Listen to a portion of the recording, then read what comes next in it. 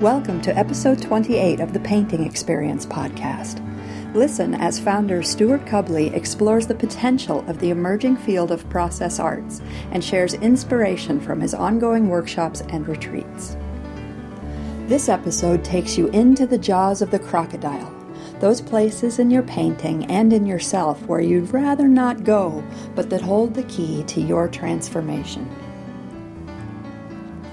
In my early days as a facilitator of process painting, I took it upon myself to try to alleviate the inevitable discontent that people felt in the creative process. And whatever form that discontent took, whether it was disappointment or boredom or irritation or a sense of contraction, and then, of course, the inevitable projection of those feelings on the painting of dislike and hopelessness and a sense of other people doing better and comparison. And I actually believed that it would be better for a person to be in the creative flow and to be unattached to the result and to be a happy camper as they were painting. And my preference was for them to be unbothered. And I took that on as a facilitator. I thought it was my job to bring a person from discontent to creative freedom. And of course, that's a lot of work. and then I was exhausting myself. And it didn't really work, of course, because on one hand, it was really disrespectful to assume that a person should be other than where they are is really invalidating. I mean, the person is already invalidating their experience. They're perhaps feeling contracted and judgmental, and they're wanting out, and they're wanting to be other than where they are. That's already the ground of their experience.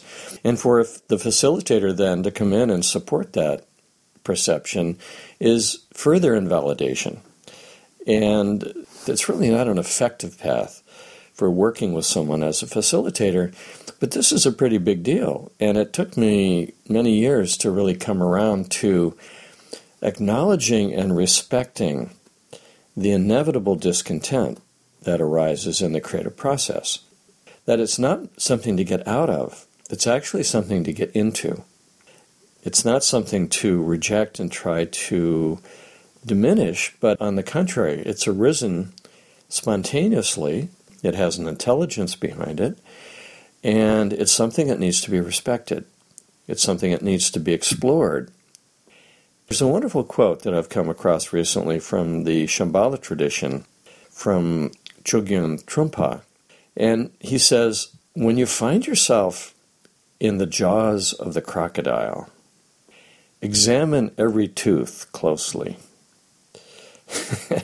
It's kind of the opposite of what we'd like to do, right? We want to get out of the jaws. Examine every tooth closely. In other words, get curious about the environment that you're in. Put it under a close microscope. Dare to see what the surface terrain is actually like. Dare to enter into it and stop trying to get out of it. And this is what I discovered working with people over the years, that it was worthy of their curiosity to be where they are, that it was not a mistake, it was not a failure, that it's worthy of their full perception and presence, and worthy of their full participation in that experience. And this isn't about face. This, of course, is huge because the inevitable forms that discontent takes are ones that we don't like, right? We don't want to feel bored, for example. We don't want to feel irritated. We don't want to feel diminished by the experience we're having. We don't want to feel in a contracted phase, uncertain, empty, less than. To actually turn towards it rather than away from it, to examine every tooth, is revolutionary in terms of our own approach to our inner lives. I was teaching a workshop this past weekend, and there was a woman who, after many years of not painting, she encountered this place in herself that was probably from high school. It was one of uncertainty and vulnerability, and a sense of not being good enough. And she had encountered that as a painter when she was in high school, and she had a passion for painting and really had a connection to it, but at a certain point felt so insecure, so fragile in the experience, and most likely didn't get the right support at that time, that she stopped painting.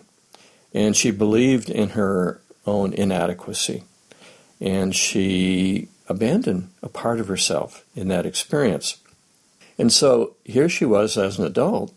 All of a sudden, all these feelings came rushing back, and she found herself feeling very, very inadequate and insecure, and recognized it as being that same place that she had felt when she was a young woman. So she brought that up in the sharing as though it was something that was wrong, that she was really sorry that she had come into these feelings again. And maybe it was proof that she shouldn't be painting or be creating in this way. And I said, on the contrary, you've been given a great gift.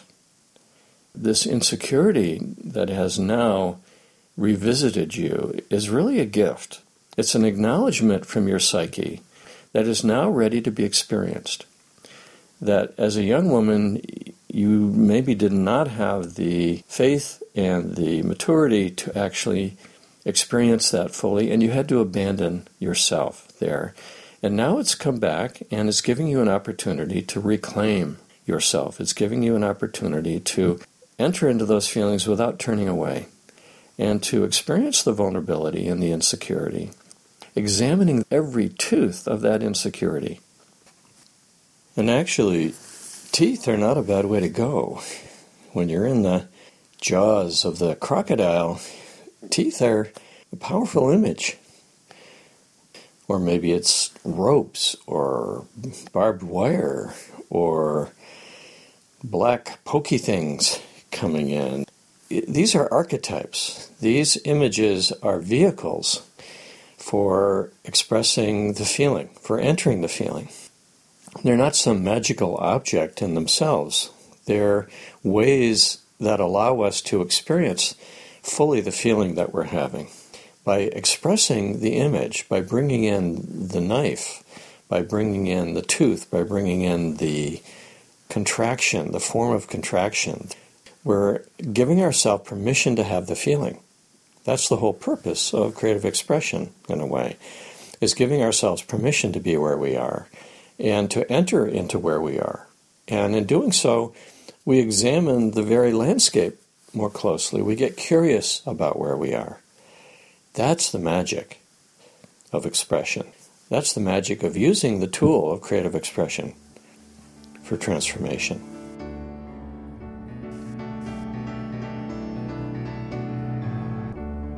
You can learn more about the painting experience and find a list of upcoming process painting workshops by visiting our website at www.processarts.com. If you enjoyed what you heard today, please share it with a friend.